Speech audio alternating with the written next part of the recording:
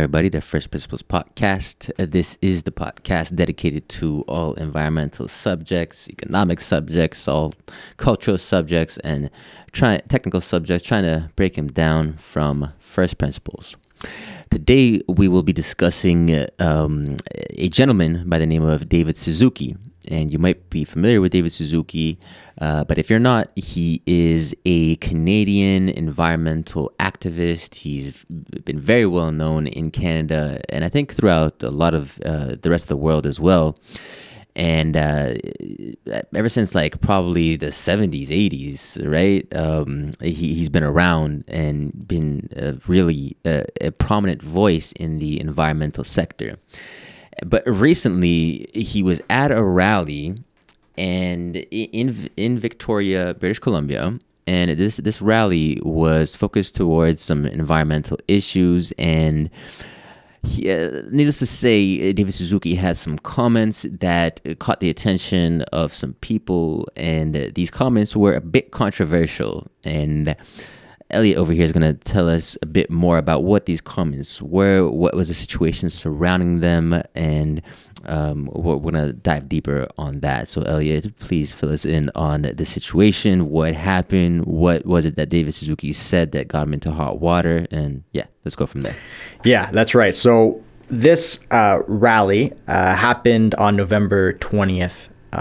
So a couple weeks after the ending of COP26, it was put on by an organization called Extinction Rebellion. Mm-hmm. Now, I just want to back up a little bit. And we talked about who David Suzuki is. I have, he's not just an activist. He was a science broadcaster in Canada and an academic. Like, he has a PhD in zoology, and so he's been a voice for the environmental movement for some time, and he's created this foundation, the David Suzuki Foundation, that continues to bring environmental topics to the forefront and gets praised by actors from Hollywood and such. So he's got it's a very big, organization that he's developed around his name and brand.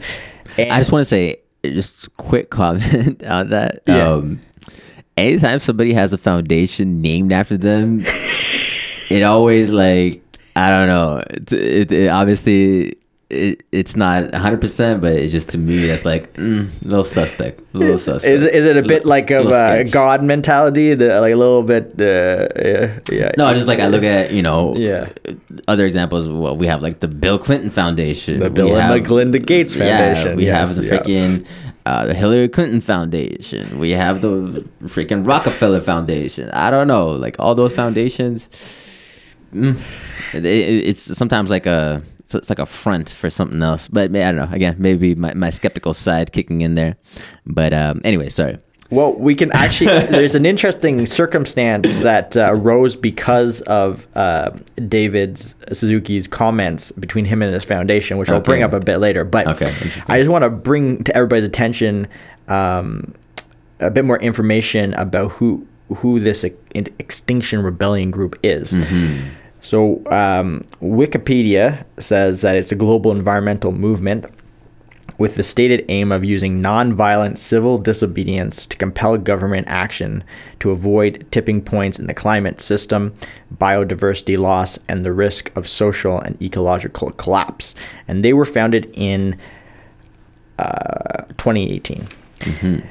Now, I don't know much about this organization, but having looked at the circumstances surrounding David Suzuki, I basically just saw the rally they were putting on and kind of the ideas they're putting out there. And I mean, they're your bread and butter environmental activist group at this time. I have no reason to believe they are associated with any types of violent acts in the name of their messaging. Obviously, they're putting on protests and organizing those, but they're nonviolent, right? According to Wikipedia. Wikipedia says they're nonviolent, and But should be no concerns. I have no reason to believe they are not what they say they are either, and I think that's what I need to make clear. But let's go. So a little bit of setup. So basically, how these kind of rallies work is, a group of people come together, and the organizers say, on this date we're going to meet on this bridge or this location in town. Right. As a group, grab your sign, grab your family, grab your friends. We're going to march down the road. Grab your kids, and they'll walk down some streets. They'll end at some building, and then the organizer will have speakers come up, give some talk about whatever it is. And in this case, David Suzuki attended. He did the walk by the look of things, and at the end, he got up on some steps and gave a speech.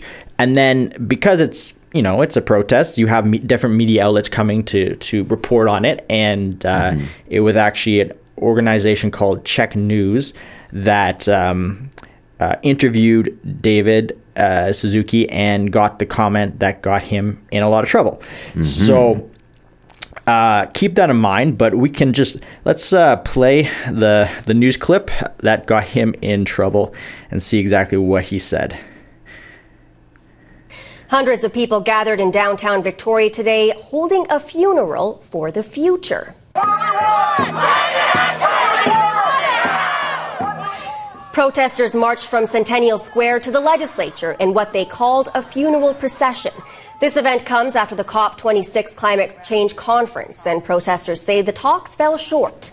With this funeral for the future, Extinction Rebellion Vancouver Island hopes to bring attention to the climate emergency and are calling on the government to act on it now. We're in deep, deep doo-doo, and they've been telling us, the leading experts, for over 40 years. This is what we're come to. The next stage after this is there going to be pipelines blown up if our leaders don't pay attention to what's going on. We're in deep doo-doo. So that I like how conscientious he is to not swear, and yet he follows that up with claims or potential threats of blowing up pipelines. So I like how he's keeping it PG there. yeah, exactly. Nice. You wonder, he probably would have had, if he had said shit, he would have been like, that would have been cut from the news bit, or they wouldn't, but not the blowing up of pipelines bit. And that's exactly what got him in hot water. I mean, a lot of people analyze this as being a threat. When you say if you don't pay attention to something and pipelines are going to blow up, that kind of on paper. So is Extinction Rebellion, was that started by him? No. Okay. No. I don't have the founders on hand, but he is not a founder of that or that group. So it sounds pretty bad. And eco-terrorism is this, I want to say it's really not a new idea. I think the extent of blowing up pipelines has come back into vogue in some extreme way, or in some extreme groups, because of the narrative that things are so dire and we are doing things so poorly to manage things that the means of blowing up pipelines is going to be justified, and David is basically saying that not that he's going to do it, but that there are people of this mind that think that's justified, and these things are being discussed. So I would argue he is of that mind too. Right. That would be my impression too. However, I've cut sections out of his entire speech that he gives at the end of that rally to give a bit more context into the mind of David Suzuki, what he is saying at this day and age. And this is the speech that I don't know if he did it before or after that interview with the Czech reporter, but I think you got to keep in mind going to a rally and being doing, it's an act of civil disobedience. This idea of kind of you're walking down the road, you're blocking traffic. Well, no. I'm going to pause you there because in order to do that stuff, you have to get permits. So it's like it's civil disobedience, but not really because it's permitted by law. Right, right. But I can tell you that when you're in one of those types of rallies, whether the police are there to navigate you down the road and everything like that, there is this feeling when people have signs that there's this energy, there's this it's a crowd mentality, the mob mentality. For sure. And everybody's frustrated about this idea, and like you got like all kind of extremes in that group. 100%. And it's not uncommon to hear fighting words from people at these things, a bit more unmeasured things because of the heightened energy and that group mentality and that group think that happens when you're right. But that's from like your everyday like 18-year-old kids that are there like just chanting a bunch of stuff, not from like the leaders or like the people that are being called upon to give talks at these rallies. Like I would have a slightly higher standard for those individuals. No, I would have a higher standard for them too. But I'm basically saying everybody's human, even David Suzuki, and he has, you have to keep that in mind when he made that comment. Benefit of the doubt. Now that's fair. We'll be fair. We're gonna be fair here. Well, Elliot will be fair. I won't be fair. But Elliot will be fair. Okay. So, he really got in hot water because David Suzuki is the type of guy that goes after politicians. He has said things about Stephen Harper, about current who was a prime minister in Canada for a number of years, and he's saying things about Jason Kenney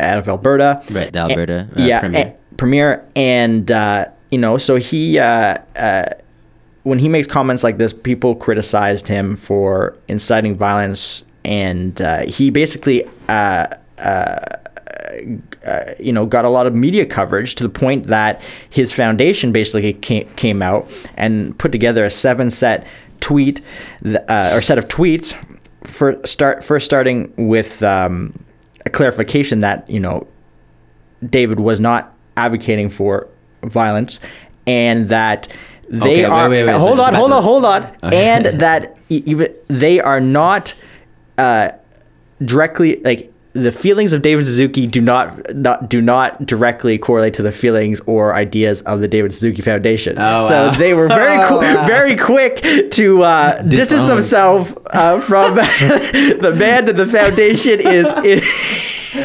named after. Just to be clear, the ideas of the David Suzuki Foundation do not reflect in any way, shape, or form the ideas of David Suzuki himself. Or vice versa. Yeah, exactly. Right. Okay. Yeah. I'm sure they don't. I'm sure, but like, wow. That's hilarious. So they have to come out with like a tweet deck defending the foundation, because I'm assuming they got like probably shellacked by people saying, "Hey, what the hell are you guys talking about?" Exactly. So eventually they issued a public apology, a written public apology. It's not too long, and I want to read it to you. Okay. So please do. Statement and apology from Dr. David Suzuki. On Saturday, November 20th, during a media interview with Czech News after a protest in Victoria, BC, David Suzuki gave the following answer when asking what might happen if government leaders don't urgently address the ever-worsening climate crisis. Quote, "We're in deep, deep doo-doo, and the leading experts have been telling us for over 40 years. This is what we're coming to. The next stage after this, there are going to be pipelines blown up if our leaders don't pay attention to what's going on." Dr. Suzuki's comments were born out of many years of watching government in action while the climate crisis continues to get worse. He has issued this apology. Quote, "The remarks I made were poorly chosen and I should not have said them. Any suggestion that violence is inevitable is wrong and will not lead us to a desperately needed solution to the climate crisis. My words were spoken out of extreme frustration and I apologize.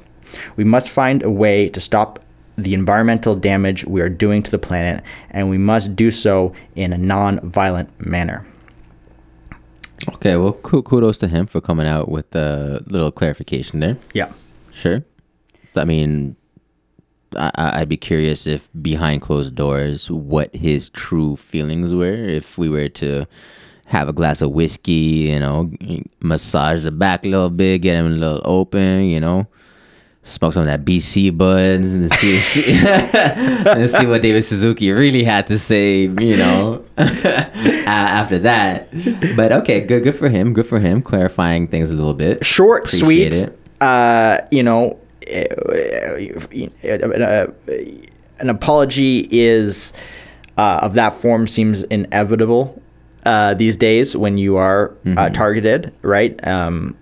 So questioning whether he did this out of sincere belief that he's sorry for it or not, that remains what it is. But the wording of it is such that I want to give him the benefit of the doubt. And I think what we want to understand is a bit more of what he is saying. And to do that, I've basically taken some interesting points that he was making during his about 20-minute speech on the staircase after that rally. So wait, but before we get into that, I do want to actually touch on one of his comments that he said. So during that apology, it stated that they were born out of many years of frustration, right? Extreme frustration. So I would be curious as to, okay, you've I guess he said for 40 years we've been saying this, so you have many years of frustration. It's been building up. It led to these comments, and I'm wondering, what is it that would disinvalidate those comments, or what changed for you to feel as though those comments were inappropriate? What was it? Which again, I guess, like going back to what I said before, was it the social pressure, or was it your true sentiment? Because if it was born out of many years of frustration, then that's what it makes me feel as though it is actually your true feeling, right? Because if you have all these data points, right, you've been talking about for the last 40 years, you've had many years of frustration, it's been building up, and then this is the reaction. That would point to me to say that reaction was actually much more natural and in tune and in line with his true beliefs, as opposed to his follow-up apology, which was more maybe reactive to the blowback. And again, like, maybe I don't want to be too much of a skeptic, so I do want to give him kudos for coming out with the apology. But again, how it was worded, just that wording in itself, it really like made it stand out to me. It was born out of many years of frustration. So I'm like, okay, so then that would make me feel as though what you felt was totally legitimate, right? Because it's originated from many years, 40 as a matter of fact. Things aren't being done. COP26 just happened, which again was kind of like the inspiration for having this rally, and was a thing where it's not enough, right? COP26 wasn't enough. So again, if that is your natural disposition, and then another thing happens, COP26 happens, and again it's like, oh, another thing of these politicians, screw this, it's going to be blowing up. I feel like that's a very natural progression to happen psychologically for somebody of that nature, of David Suzuki's nature. And then the reaction would have been what would have caused an apology to come, as opposed to any legitimate reflection and say, hey, you know what, maybe that's too far. Violence, eco-terrorism, that's not really my thing. I don't know. Maybe I'm just being too much of a pessimistic skeptic. No. This is what I think. So I think he made those comments, and had they not got him in hot water, apology would not have come forward. Right. I think personally, I do not think he was advocating violence. I think he was just stating that he is witnessed, and he understands, based off his own frustrations, that there could be people out there that would take it to the next level, and this is just going to be the reality of our future. And simply, I think that's true. I think that's genuine. And simply stating that is to me, not that crazy or something you should apologize for. I think radicalization and people getting frustrated is a real thing. And just like cyber attacks are becoming a real thing on pipelines, blowing them up is, there's different ways of doing this, but people might feel this is being justified. So him simply putting it out isn't something worth apologizing for. In fact, I think what I noticed in his apology, he says, any suggestion that violence is inevitable is wrong. So any suggestion that it's inevitable is wrong, but violence happening is very real, right? Yeah. But suggesting it's inevitable is what he's saying was wrong about that statement. But I think a lot of people. So it's not the violence itself that's the issue. It's implying that it's inevitable. It's like, hey, if you guys get your act together, then it's not inevitable. But if it is, I don't know, it's just gonna go down. So, is that calling the question the whole apology itself? I don't know. I don't know. I think people got it twisted. It's a good. I think. Just on that, I think it's just like a good way to highlight how words can be really manipulated and used in such a way where you think you're hearing one thing, but you put one comma here, one comma there, one extra dash, hyphen, word there, and then all of a sudden it's got a different meaning. So it's a very clever by Mr. Suzuki, Dr. Suzuki. Smart man.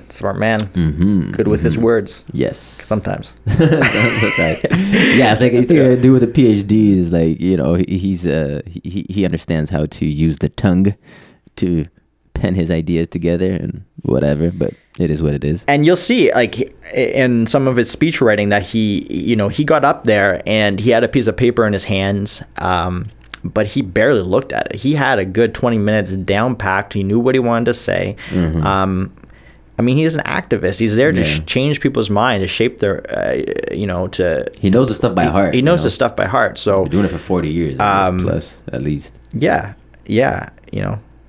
I think he does know what he and what he's saying. You should,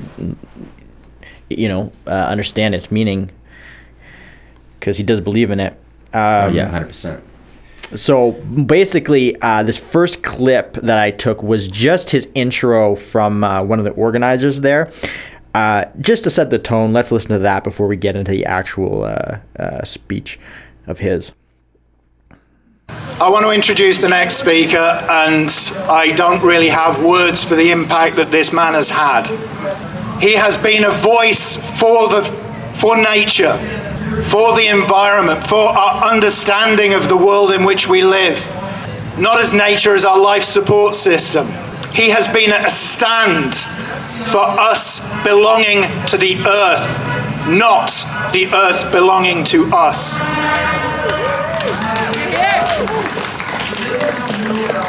Dr. David Suzuki. All right, so that's the intro there. Not sure what the crowd was, exact size of it. From the angle that you watched him on YouTube, you're just seeing a few, stragglers behind him holding their signs.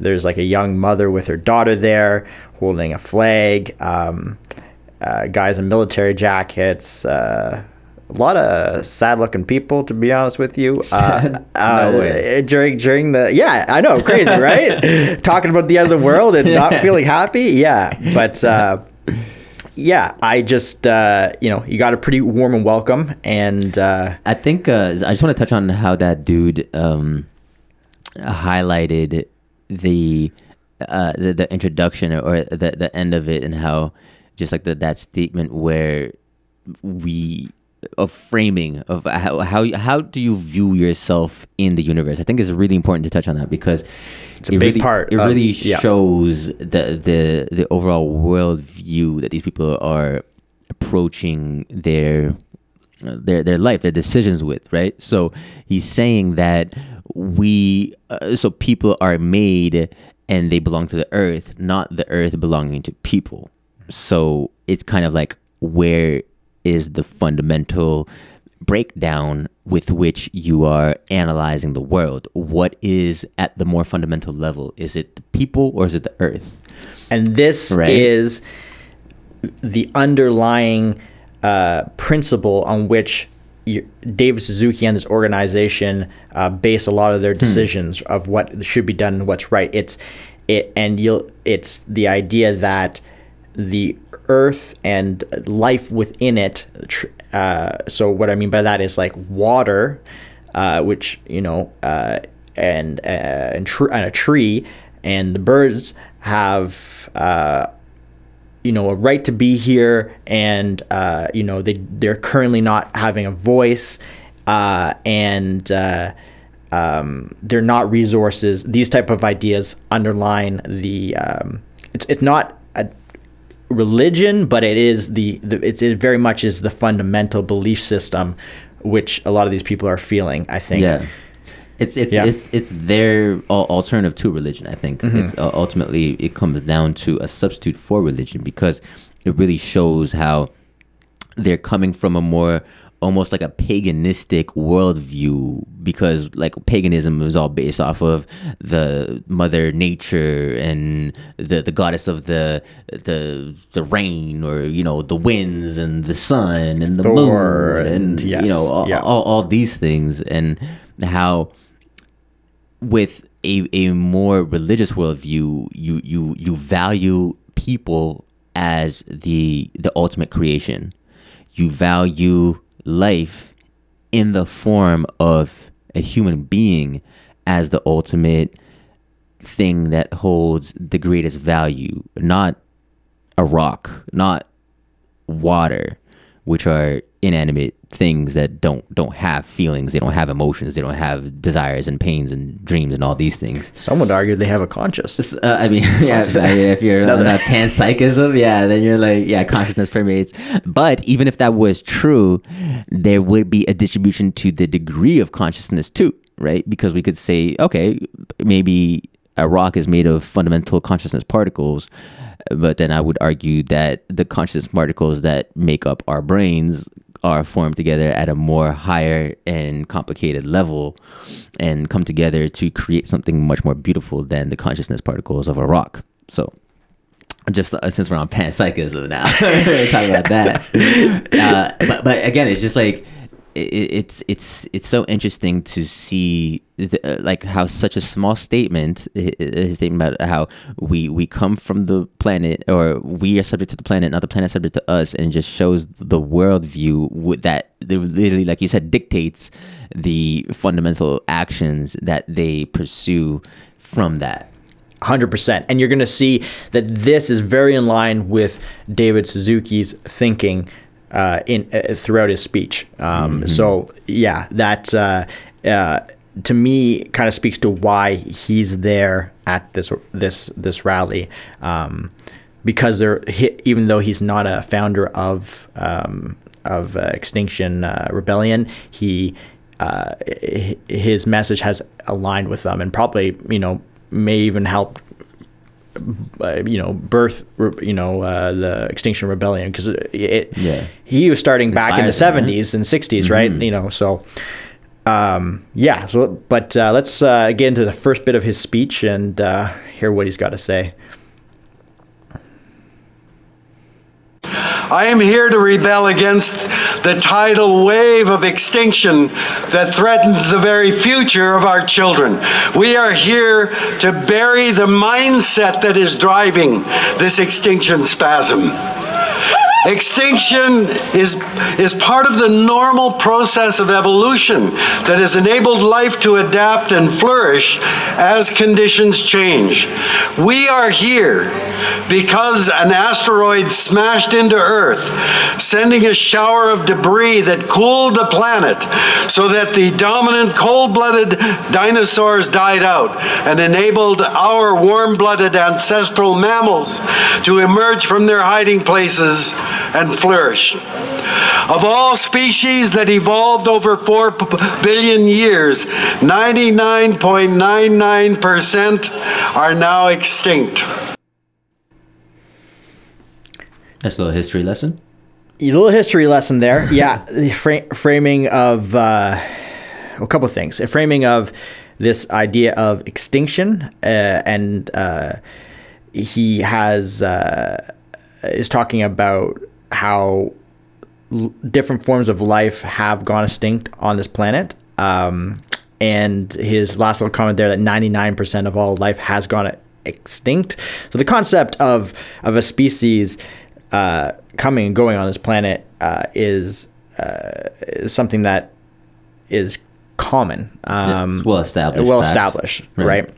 Nothing new.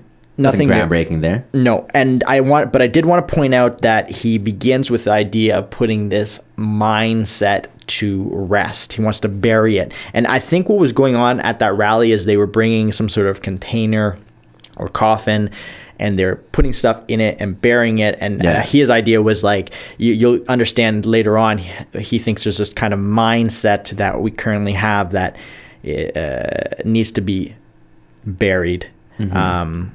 Hence the funeral symbology. Yes. Gotcha. Which is a bit confusing, though, because when you hear that first news clip, I think the news anchor says they're holding a rally to a funeral for the future. And when you say a funeral for the future, sounds like funeral for right. us, future humans, right? Right. Is it a funeral for us and future humans, or is it a funeral for these ideas that we're trying to bury? I think David Suzuki is taking it from a different angle than what might have actually been going on at that rally. Okay. So miscommunication, I guess. Yeah. The PR, they're not in the same PR message, the same PR wave. No. And it's an interesting introduction, though, for him, where he's talking about this evolutionary history that he's going into. I'm curious, where he went with all that, because I think you're going to hear more in the second clip about that. Let's listen to the second clip. The planet is not in trouble. It did fine for 4 billion years without us, and will carry on after we're gone. Nature will survive, although in a much different form, and will re-flourish again as it has in the past. On average, invertebrate species lifespan is about 11 million years. That's the average length an invertebrate exists. On average, the lifespan of a mammalian species is 1 to 2 million years. You see where he's going with it a bit clearer? It sounds like we're doomed to extinct ourselves. It seems like that's what he's, I guess, leading towards, that if we don't stop these actions, we're going to lead to extinction of the human species. That's exactly right. So basically, he's pointing out these are kind of the averages of these different organisms of how long it takes them to go extinct, and he's kind of saying we are on a fast track because of that, but that it is our own extinction that is ultimately going to be of concern. He's going to say, even if we, killed ourselves and took out 1,000 more species with us, the world is going to carry on. The sun's still going to continue to shine on it. New organisms are going to come to life, and this has been the evolution of the world. Right. And that's what, from his point of view. So it's like that is the I think what I've understood his point is that it's us we're talking about, and our decisions and what we're doing that is going to lead to our extinction, and we're on a fast course for it. So that's the frame of mind that he's kind of beginning his talk on. Okay. Yeah. Interesting. Yeah. I have some comments, but I'll refrain until I hear more. Sure. Let's jump into the next clip then. Yeah. Okay. The United States Fish and Wildlife Service declared 23 more species are now officially extinct, including the iconic ivory-billed woodpecker, whose last official sighting was in 1944. There's no mystery to why species are vanishing so rapidly. We are the cause. There are too many of us demanding too much from Mother Earth. We're the top predator on the planet, and there's no reason to think that somehow we are immune from extinction.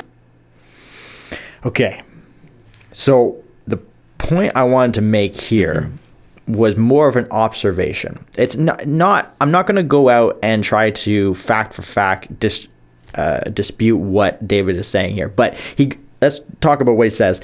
99% of the organisms' life on planet has gone extinct at one time. So extinction happens. Extinction has happened before humans and it will happen after humans. So under this model, so the at any given time, if you have billions of different species on the planet, at any given time, the extinctions must be happening periodically. I mean, to me, under this model, there's going to be events where there is cataclysmic disastrous event that wipes out a ton of them at a time. But I also think there are constraints within resources and ecosystems that lead to plants and animals going extinct. 100% humans cannot be taken out of that equation and our actions are driving things extinct. But I just want to make that a very clear point. It's like I'd be curious to understand how this is determined, exactly how we establish which things are going extinct precisely off of human action, and how many are going extinct as a result of consequences that have been going on for a long time. And this, I guess, comes back to some of the debates we have around CO2. I don't have any data in front of me that says we aren't accelerating a ton of them. But I just want to say that under this whole framework, if 99% of all things have gone extinct, there are a lot of things that are causing extinction that have nothing to do with humans, and they've existed before us, and that is just the reality of it. So when he comes in and says there's just no question that it's what we're doing and we're accelerating this, and it feeds this guilt complex which underlines the environmental movement, which is the hatred of the self for what we've inflicted on the world. And it's some of it has validity for what we've done, some of it doesn't. I just feel like but I feel like already I get the vibe from David that he's just perpetuating this kind of mentality. And honestly, what you said to me right there made me realize just how dumb everything this dude has just said is. Well, I'll take that as a compliment. But take this in. I'm going to break it down. Watch. Oh my God. Wow. Okay, just listen to this. Okay, so how did he start off his whole speech? The mindset, and we're going to extinction. We're going to extinction. But before that, he talked about the dinosaurs, right?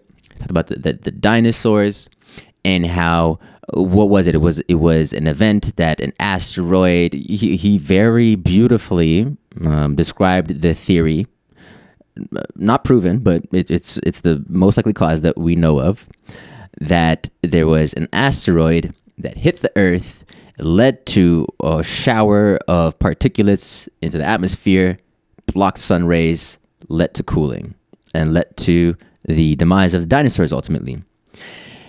So that, if we're to define that event, we would say that was a cataclysmic event that led to a bottleneck, right? A bottleneck in the overall, what's the word? The overall genetic distribution, or diversity of life. Yes. Diversity of life, genetic distribution, gene varieties that are out there, right? Right. So and in history, in not only in human history, but in the history of species, of life, there have been actually multiple events that have been proven and shown to as bottleneck events, meaning that they were extremely catastrophic events that led to the destruction of, let's say, 99% of the genetic variability, and only a small subset of species were able to come out of it. And then eventually lead to the regeneration of multitudes of different species, so on and so forth. So we have this scenario of catastrophic events. Then that is presented by Suzuki.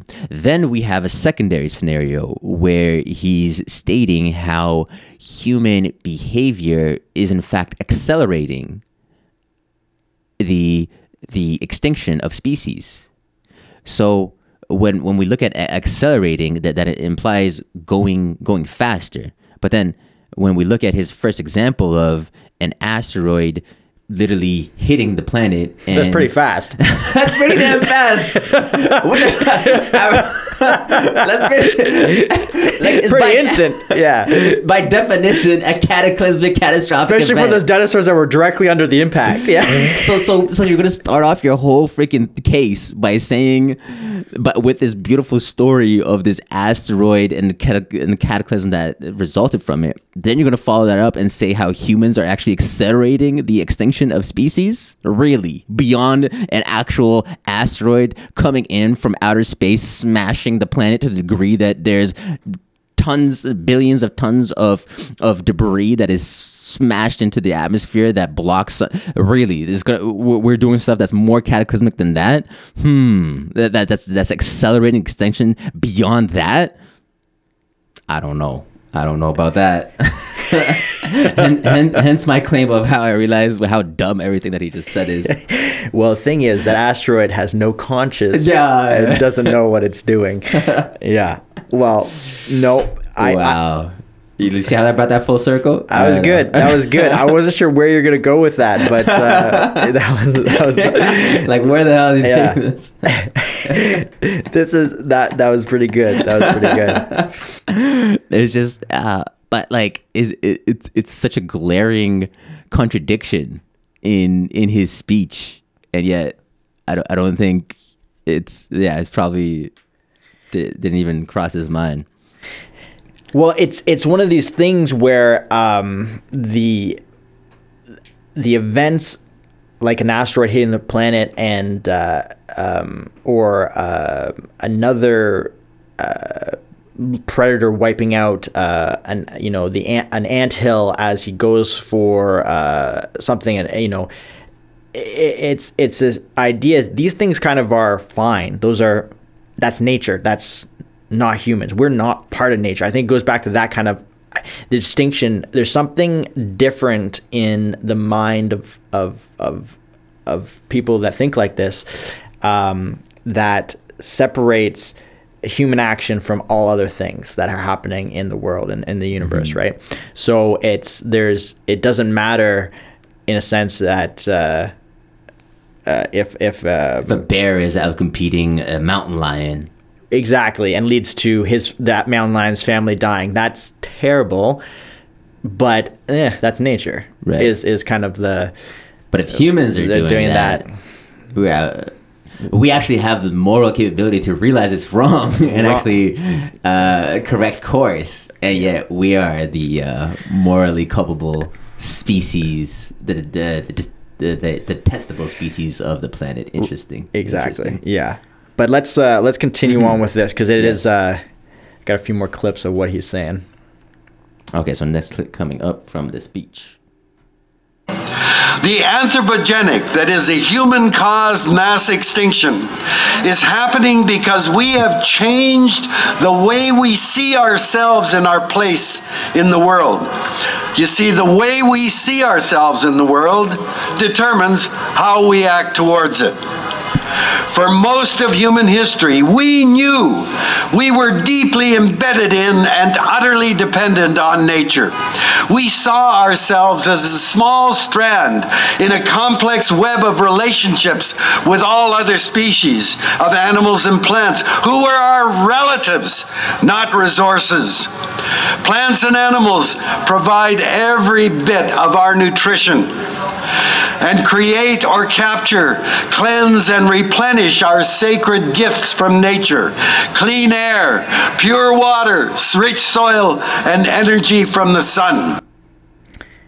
So right away you hear him using words like sacred, which just kind of goes back to the whole religious belief system around this. And not to say, honestly, and my personal opinions on this is there is something, a deeper connection that is worthwhile pursuing with nature and the planet. So I'm not trying to go against that, but what is very clear to me listening to this is it's like, this is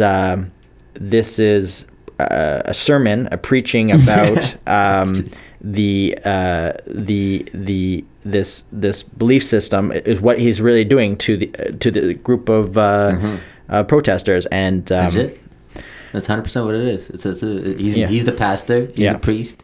He's pledged his faith to the cause. He's demonstrated it, and now he's teaching the future generations. He's carrying the tradition forward, and like his comments of like how like, again, going back to like this human accelerated catastrophe and how we believe we're at the center of everything. I mean, yes, there's truth to that. Yeah, there's a certain human ego that goes to play, but it's like, yes, we use resources, and when it comes to other species, though, I'm curious of how he makes this distinction that for all of humankind, we were subservient to nature, or we were, what was the terminology that he used, that we were like in closer connection, relationship? We were close connection. We weren't using nature as a resource, but rather it's kind of like we were in a symbiotic relationship, or I don't know, like it just seems... going back down this whole idea of what is more valuable. Is it human propagation, or is it propagation of nature? And not to say that the two are necessarily contradictory to one another. The two can go together, but in certain views, I think there's like maybe 3 points of view. One is that no, they like in his point of view, no, like human desires and nature are kind of contradictory to each other, because human desire pushes us away from nature. We want to dominate it, we want to control it, and it's a zero-sum game. Then there's another frame of view that says no, like whatever, like nature is like whatever, it doesn't really matter. We don't really care about nature. It is what it is. And then there's like that third, that which is like maybe like a balance of the two, where you're kind of like, okay, there's value in nature, but then there's value in humanity. And is there a way that we're not working against, we're not antagonistic to one another, but we can work in such a way where we value humanity, we value people. We don't say, hey, there's overpopulation, so stop having babies, but rather we acknowledge the value of people and how life is beautiful in nature, because nature is life, but also that the ultimate beauty is culmination in the individual, in the person, because that is arguably the most beautiful form of life, because it is the highest form of life in my estimation. Obviously, people like David Suzuki would probably disagree with what I just said, but that's my view anyways. Right. So, and there is this clear evolution of humans within the last 200 years, which is so astonishing in the sense that, like,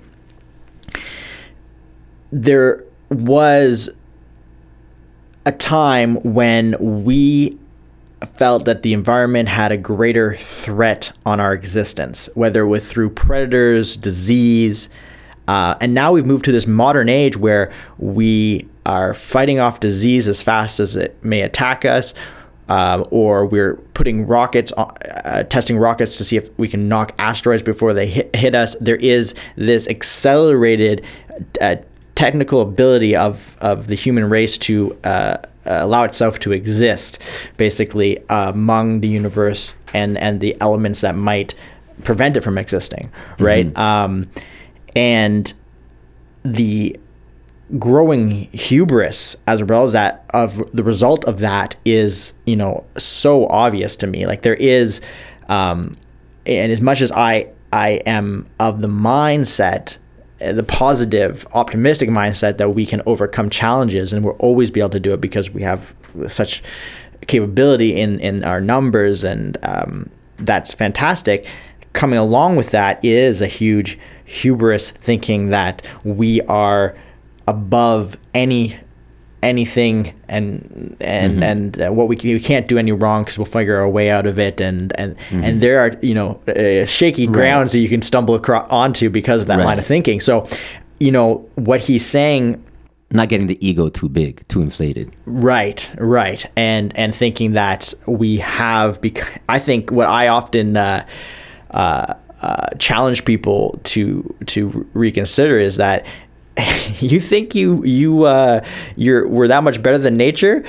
You need to first get out of society and get into nature and realize just how vulnerable you still are. We have groups and numbers and we've done a lot of things, but and even us thinking in our cities for 30 years, everything is going fine. It doesn't take much to see really what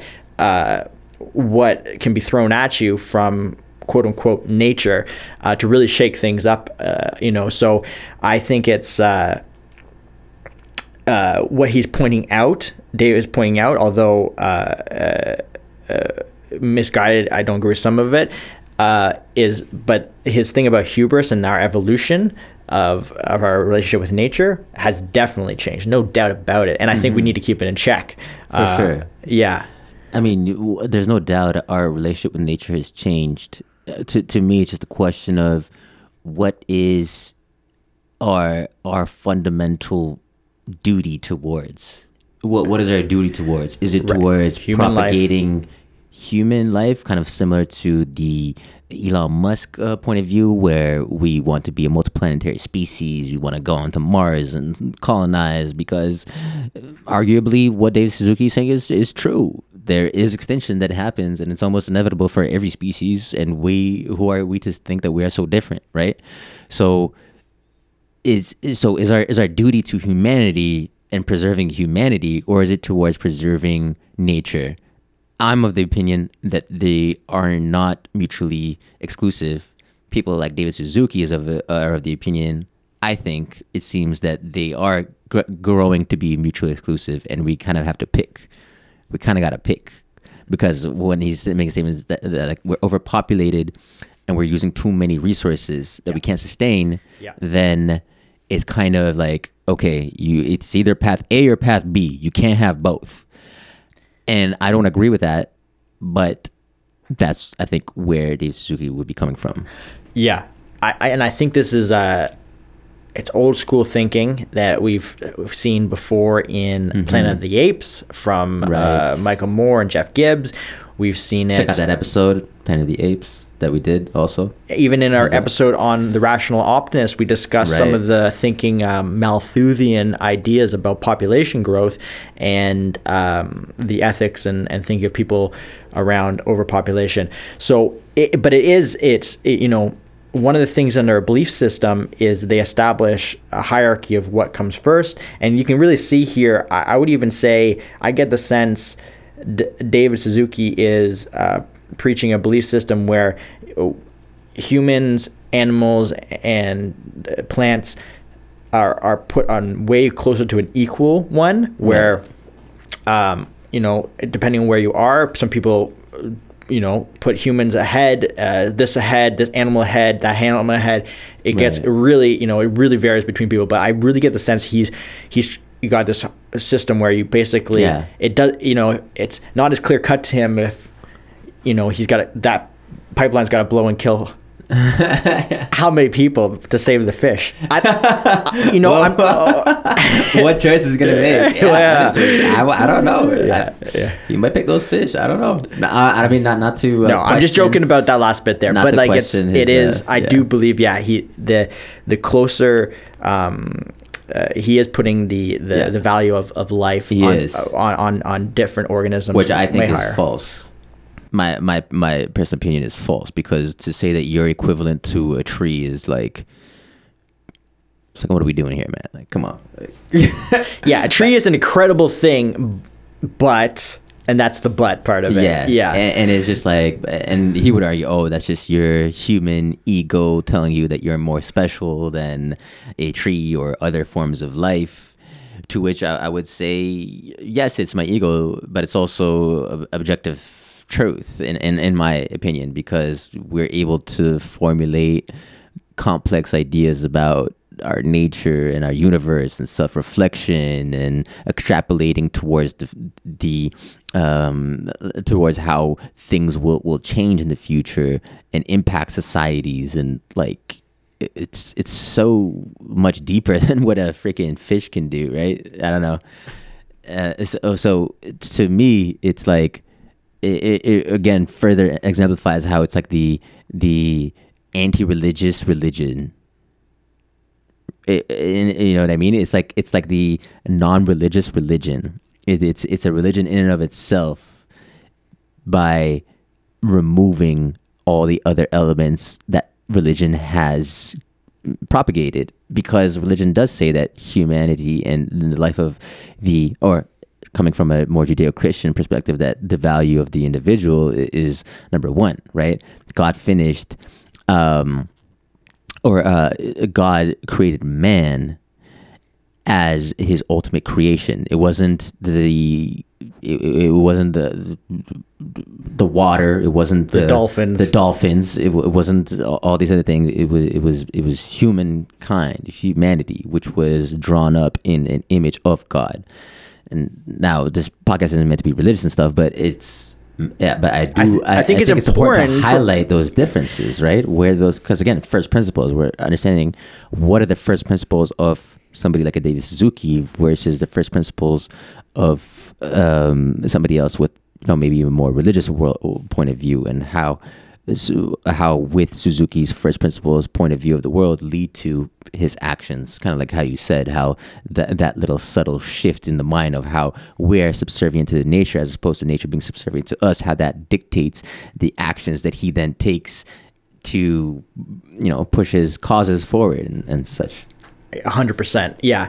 And I mean, this just came to mind, but it's whether it's the ideas of an environmentalist and ideas through other religious teachings, ideas through people have developed through sci-fi.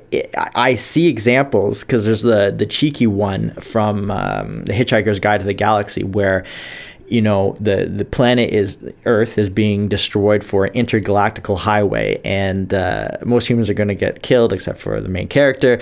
But the two species that leave the Earth are the dolphins and the mice. And it was, the author was Douglas Adams, playing with the idea that like it's like the human ego to thinking that we were like the most intelligent ones on the planet. It's like dolphins had this free environment where they floated around and had sex and raised children and played and all this stuff. And they were the actual enlightened beings on the planet. And then beyond that, the mice were the ones that were actually building planets. It was ridiculous, but it was like, it was a great way to poke fun at the idea of like, we had no idea what things were going on, and what is a true hierarchy of species and intelligence? Is it that we're stuck in 9-to-5 jobs and looking for or is it the dolphins? Which goes back to that other worldview, or like, you think you're on top, you Mr. Human, all high and mighty with your ego, but like put you in your place. Like, there's mice that are better than you. Like, all right, I guess if you say so, sure.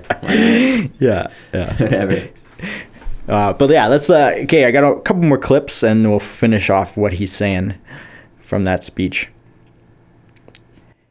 But over recent millennia, we have come to think we're different and special because our intelligence has enabled us to escape the constraints and limits of nature.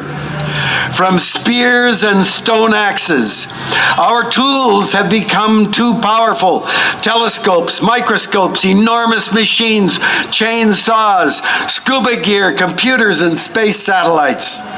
And that overwhelming sense of dominance with us at the top is driven by resourcism, a mindset that regards everything around as a potential opportunity for us.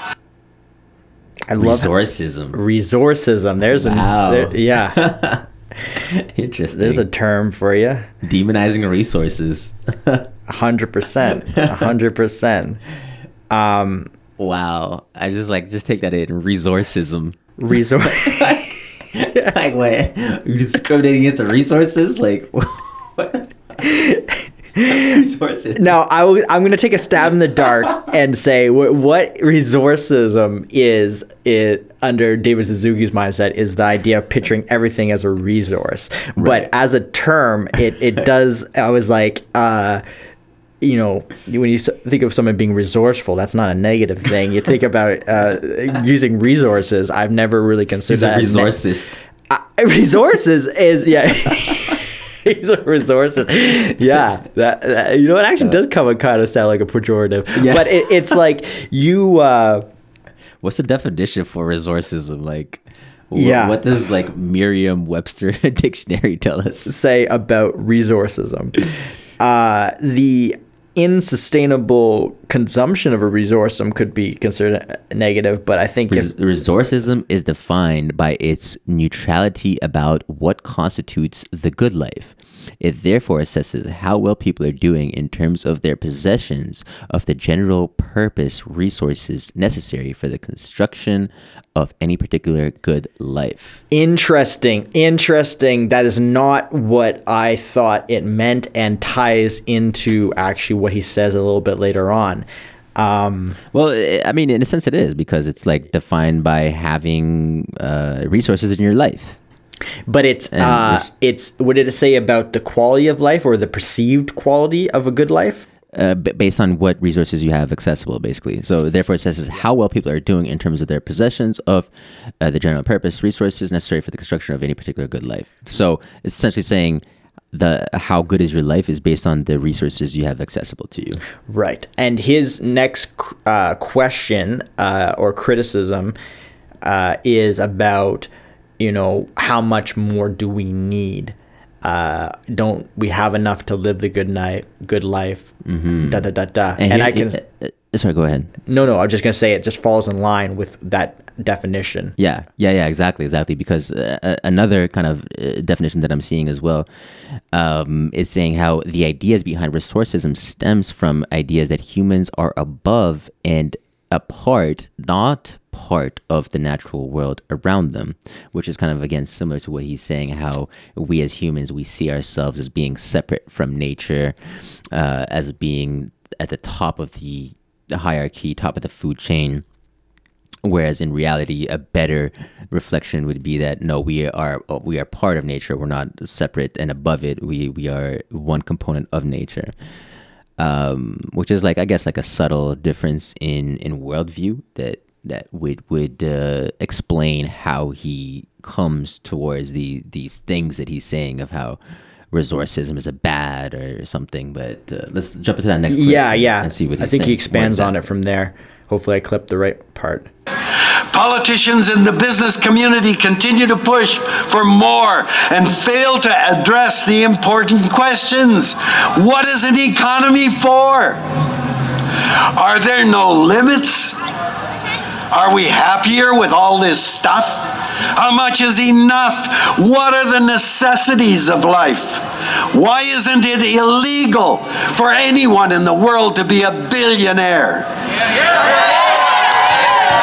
We learned from the IMF that globally, the fossil fuel industry, the most profitable sector in society, was subsidized in 2020 by $5.9 trillion. That's $11 million a minute. Yet the rich countries will not provide the $100 billion annually to help the victims of climate change. The Guardian last week showed the long history of lies put out by the PR industry to confuse the public so profits could keep coming to the fossil fuel industry.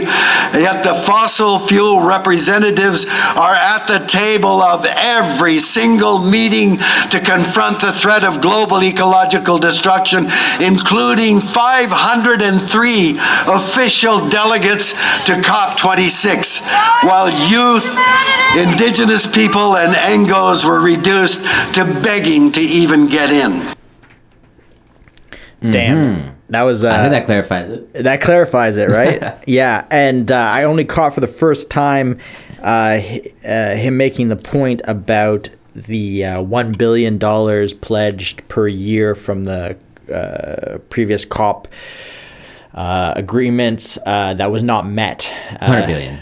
I keep screwing that up. 100 billion, right? And this is something we discussed in another podcast that we did when we looked at the last COP26 meetup and what was achieved. But the idea is that he's saying, while these large subsidies going to oil and gas are occurring in the billions, countries aren't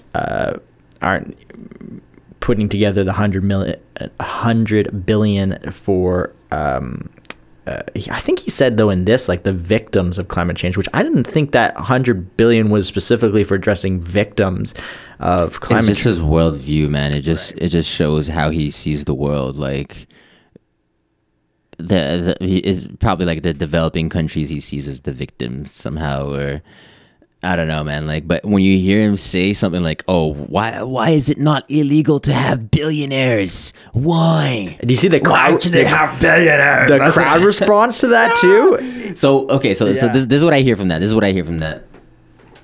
I hear, and then so I hear from that, coupled with his previous statement of resourcism, quote unquote, is that this dude is essentially somebody that does not believe in private property, because if he did, then and he didn't. Okay, so why do I say that? So he made the statement against resourcism, aka treating yourself outside of nature, thinking that it's all about gathering resources and viewing things that it's all about accumulating resources, which is true in a sense, right?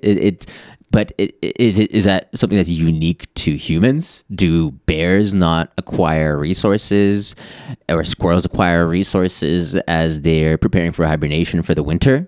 Are they not hoarding a bunch of their nuts or whatever food that is, so that they store it up in fat or whatever for a bear, so that way when they're hibernating they have enough energy to get them through that winter?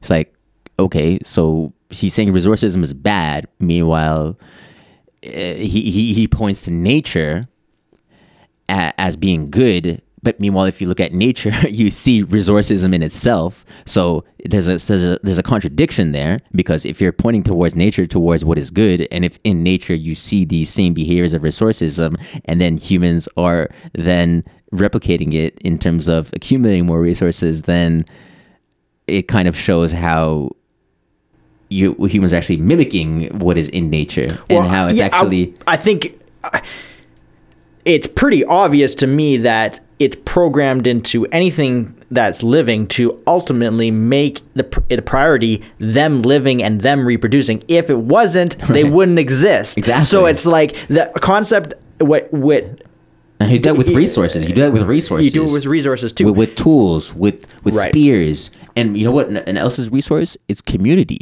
Having family, friends, having a community around you. That's also a resource. It's like, is that bad? Is it bad to be resourceful and see the value that others can bring into your life? That's actually a good thing because it creates more interconnectedness. It creates more community because you look at somebody else, say, hey, you can bring me value with your skill as a blacksmith, and I can bring you value with my skill as a carpenter. And you know what? I don't have your skill and you don't have my skill. But you know what? Let's be codependent on one another. Let's actually create linkages where I don't have to know what you know and you don't have to know what I know, but we can kind of use each other as a resource. Is that bad? Like, no, I think that's what our society is built off of. However, I want to go back to your initial assertion that he is anti-property and get us back to why you think he is that. So that's where I was going to tie into the second statement of how first he's anti-resource, next he's anti-billionaire. And as soon as you put those two together, then to me, that shows two things where you are anti-people having property. Because a billionaire is somebody that has accumulated wealth to the point of to the tune of having $1 billion, right? And if he views that as an evil, then why is that an evil? Because he's accumulated resources, and he just said resources were bad. He's accumulated resources to the point where his net value is equal to $1 billion. Right. This is not good. This is evil in his eyes. This is the cardinal sin, according to the priest, right? Because he just said resourcism is a fast track towards an extinction of our species. He just made that claim. So hence, how could he possibly live in his worldview justify the existence of a billionaire? Because a billionaire would be the classic case study of the worst person that exemplifies that resourcist, quote unquote, mentality. That's interesting. And what I kind of take from this is that when he says the statement about there shouldn't be billionaires, I feel like he's talking in a sense about greed. Basically, he's talking about he's a stereotype of a billionaire that where it's just a given that for order for that individual to be a billionaire, that must mean that they have done terrible things in terms of pillaging the land and resources to achieve that ends meet. Stolen it. And you know, it would be different than a government taking X number of dollars to make $1 billion to give to totally different, right? But one was an agreed upon mutual exchange of value. The other one was just government seizing your property. So he's much more in favor of that. It's a cheap way of getting a cheer from the crowd. Everybody hates the elites, the idea that there's these capitalist pigs, totally billionaire guys just running things and ruining things. So it definitely to me is like, especially the whooping and cheering, that's in there for a reason. And not only that, but he is an authoritarian. Like, how so? Like, I'm gonna follow up again using everything I'm saying is based off of his words. So he follows that up with saying, "Look at all these fossil fuel people, and at the COP26 they had 500 representatives there." So what's he saying? He's saying people that represent the fossil fuel industry, they don't have a place at the table when these discussions are taking place. You are not welcome, according from what I understand. David Suzuki's point of view is based on those statements, because the animus with which he spoke of how these fossil fuel industries are being consulted when these types of policies are enacted goes for me to say that they don't have a place at the table. and it should be such that we make these decisions and don't even, and the fossil fuel industry, they're a key player. I mean, they're the ones that are actually doing this whole thing, but they shouldn't even be at the table. We should just come up with the things that we want them to do, and we should just tell it to them, and then they should just do it. That's why I say he's an authoritarian, because if he had it his way, based on how he described, how he painted that picture, fossil fuel representatives have no place at the table. They don't belong. No, they're the ones that are propagating this whole idea of resourcism, right? This whole claim of resources, or whatever the hell it is, and it's not up to them to make these decisions. It's for the government. It's for COP26, for the people to come together. It's for climate rebellion, whatever, Extinction Rebellion. It's for those people to make the decisions and then pass it down. And then he's all about stakeholders. We're not even including all the other stakeholders. Well, who's the biggest stakeholders? Maybe the companies that are actually doing all this stuff. So you'd rather have all the other stakeholders there, such as indigenous groups, such as environmental groups, such as all these groups, so all the key stakeholders. But then the number one stakeholder, who is the actual company that is in fact doing all the things that are being done to generate these resources that you're complaining about, they don't belong at the table. So that's why, to me, I'm like, okay, wow, that's interesting. I want to paint another picture in an attempt to be a bit of a devil's advocate to what David Suzuki might have been saying there. Okay, please. As an exercise. Sure. So he's saying it could be that he is just saying that, listen, there are more seats being filled right now at the COP table by these guys in big oil and gas. And big oil and gas has an incentive to continue doing big oil and gas things because that's their bread and butter. Yep. And that he's trying to poke at the idea that they get it guaranteed and we don't get to hear from indigenous groups and the youth. They're not, they have to fight harder to get into these things, and they would provide a more diverse, arguably more balanced as a result viewpoint if they were allowed to come in greater numbers to these things. Mm-hmm. The points that you bring up are valid in the sense that, like, oil and gas are making energy for a lot of people, and it is their bread and butter, so they have the right and deserve to be there and make things. I think that, however, I'm just thinking that saying that he's anti them showing up at all is beyond what he said, although it could be extrapolated from it. Okay. So okay, fair enough. He didn't say, he didn't say exactly throw them all out, but I mean, given the way that he was speaking, I guess 100%. Okay. But I will. He didn't technically say it word for word, but yeah, I would argue that, like, the energy, the vibe, the energy was given the vibe. The energy, I got the fucking vibe. You got the vibe. Last clip? Yeah, let's close this off. And while politicians now hold the power to make big decisions affecting the very future of our species, their actions are always constrained by the prospect of the next election. Net zero by 2050. Ha! What a joke! Canada has never met a single target it has promised to meet.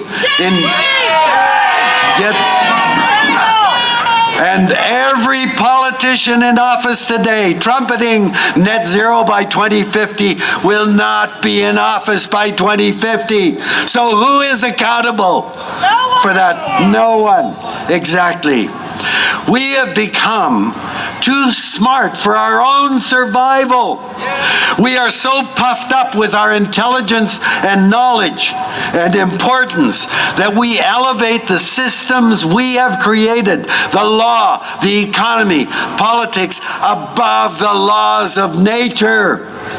Yet those human-made constructs are the only thing we can change. So then I guess by that logic, we shouldn't do anything towards climate change because we can't change those things. We can only change people. We can only change the things that we have, the human constructs of. Oh man, this guy is so incoherent. Like he says like contradictory things like 2 sentences in a row. Like I don't know. Well, let me That's go my back. view Let me anyways. go back to what you just said there, though, because under his model, it's that the things that we have constructed, like coal fire power plants and anything that emits, that is driving climate change. So I guess he is essentially saying we need to change those things. Those are human constructs. We have the ability to change those things. Right. Those are the technological things that we can change. It's just the way that he said it. It made it seem as though we can only change our behavior. We can't change the Nature. environment. We can't change nature. Yeah. So then it's like, but this whole thing is about changing nature. Yeah. So like, there's this complex At the thing. end of the day, I know, he's- again, even he perpetrates the distinction between nature and humans in that way, which is interesting. that too, exactly. He separates it. But, okay, what I agree with right off the bat is, we've said it before, that there is a fickle nature about the political system and their ability to make long-term plans due to the change in, Right. every 4 years, 8 years. Election cycles. That comes, makes things difficult and really makes it easy for people to say one thing and not do it, who they're not being held accountable. But Right. the discussion around the COP, the COP targets and Canada not meeting their targets, this is something that has kind of been bugging me recently, because it's, it seems that we consistently are not meeting targets. Mm-hmm. That's what, who's coming up with these targets, and there's always arguments the next time these groups meet up about how to change these targets so they can meet them. One pushes them in one direction that's further and harder to achieve. The other one tries to pull them back. It's like this game of yo-yo, or tug of war, I should say. Yeah. I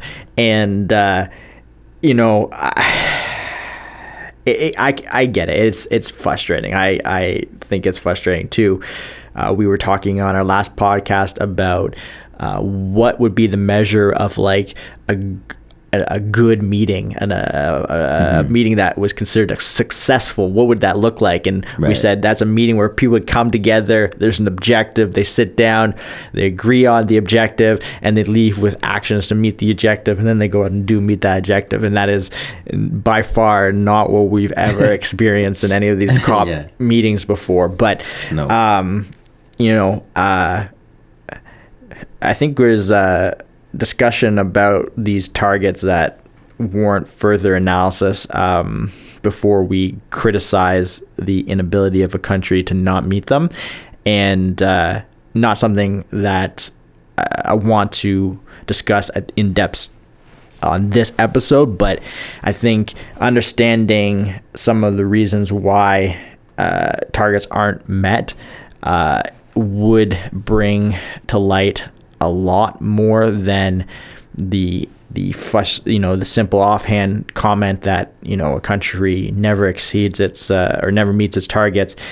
That's just kind of a throwaway statement that pumps people up or angers people. Yeah, because it's like, what's the cause? I guess be maybe a more productive way of having a conversation. Like, what leads to these targets not being met? Are the targets being too stringent? Are they probably not stringent enough, according to David Suzuki himself? What is the cause? And I think for people like David Suzuki, it's irrelevant. Honestly, it's not important. It's more so about what. And his statement in the end is really interesting, because he says how it's about changing our actions. It's about changing laws that are the laws of society, the laws of governments, not laws of nature. We can't change laws of nature. That's a statement, right? So then I start to think, okay, if you can't change, if you can't change laws of nature, you have to change your own laws. So then what are you proposing? Because he preceded that statement with, okay, we have 4-year elections. We're bounded by these laws. We're bounded by our politics. So that, like, what are you proposing then, dude? Like, are you proposing just like breaking our total legal system? And because then that would point towards your previous statement of this whole bombing of the pipelines to be actually a genuine feeling and not one that comes out of nowhere. Right? When you hear those types of statements, when he finishes off like we're in such dire situations and we need to control human laws, not nature's laws, then it's like, okay, where are you going with this, bro? You know what I mean? It goes back to like, you're going towards eco-terrorism. That's what you're going towards. That's exactly what you're fucking going towards. There's no other conclusion. I cannot get now out of my head the image of dictator David Suzuki. As once you brought up authoritarianism, it didn't even occur to me when I was putting together these clips. But under our based off this analysis and listening to what he said, and if dictator Suzuki was in power, he basically would say, no billionaires. We got to do we're not going to do election cycles because election cycles are inefficient for targets. Nope. So we need to rewrite laws and get everything on board. Check, boom. It's one of these. So we protect the nature. So we protect the environment. Whatever the hell that means. What, by any means, and whatever that means. And this is because we are subservient to nature. Because we are subservient to nature and we shouldn't rise above it. Right. If these aren't setting off alarm bells when you actually think about how these ideas would be enacted, you need to check on history and to be because. Yeah, I didn't even think about that. It's crazy that we ended here, but it really is telling that it's telling of what exactly he might be suggesting as a solution, even though he never, what he's envisioning here. If he's pointing to these things as being the flaws, which we've gone into, you can point to things as being flawed all you want, but you got to come up with a better solution to them because it's not sufficient. And your solution can't be just tear down the system. And it can't be dictatorship. Exactly. Because it just doesn't work. It's great for the dictator. Yeah. Till he gets his leg cut off by the other guy that wants to be a dictator. It's, hopefully we presented David Suzuki in an interesting way that made you think about him in a different light.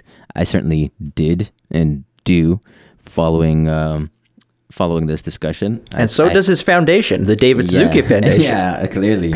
Who bears no connection to the thoughts and ideas of David Suzuki himself. No connection, no relation. No relation. But yeah, man, I think that's a good discussion. David Suzuki, man, he's such a cultural figure, and growing up, even for myself in middle school, like I've heard from this guy for so many years, and at one point I would have really looked up to him as somebody that was really pushing the conversation towards more environmentalism, more just being more conscientious of our impact on the environment, which I totally agree with, and I'm so down with. Yeah, it's just when you see those messages kind of be taken and then radicalized and then repackaged towards this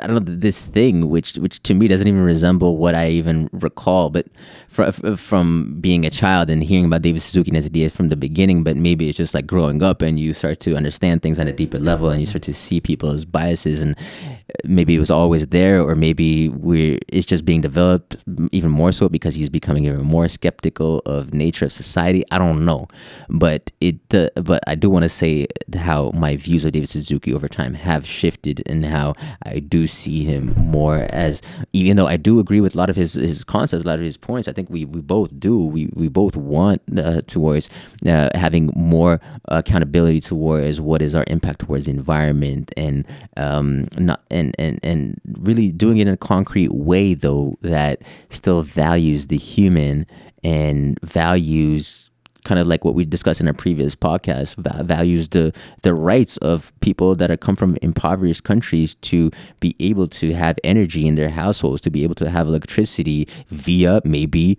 coal production, via fossil fuel electrical combustion, or combustion to generate electricity via fossil fuels. So it's just, man, it's a tough problem to solve, first and foremost. And I'm not a fan of people like David Suzuki that are just so radical with it. Like, we shouldn't have billionaires. We need to get rid of our political systems because it's 4 years. It's not enough time. And we need to change our ideas of resourcism. It's just like, dude, like, I don't know. It just loses me. You lose me with that type of stuff. No, I think a lot of people get lost with that type of stuff too. Absolutely. And I want to say my recollection of David Suzuki was similar to yours. It was never about politics, his politics went over my head perhaps when I was younger, or certainly his activism in its more extreme forms. I don't have a memory of thinking that. I was more interested in what he was saying about our relationship with nature and diversity, and the diversity of life, and ideas of protecting that. Totally on board. Right. But I think it's like, as we kind of seen here, there's another side to the man. He obviously, he's now more political and more of an activist in the way he speaks, and obviously he's doing this, speaking gig for Extinction Rebellion, tells you a lot. So it's hard to say if we didn't know him as clearly when we were younger. So he might have always been like this, or this might be the new David Suzuki. Interesting. Let us know what you guys think of David Suzuki. Do you guys agree with a lot of what he's saying? Do you think he's kind of wonky based off what we're saying? Leave us a review in the YouTube comments, or if you are on Apple Podcasts, please give us a 5-star review there. Check us out on Spotify. Check us out on our website, firstprinciplespodcast.com. Wherever you get your podcast, we are there. And that was First Principles Podcast, episode on David Suzuki and some of his controversial comments that he made recently following COP26. And any last comments before we close off there, Elliot? No, just if you haven't listened to our COP26 episode, go back and check it out. It fits in nicely with what we've been talking about here. And hope you enjoyed. All right, take care, guys. Peace. Break down from the ground up.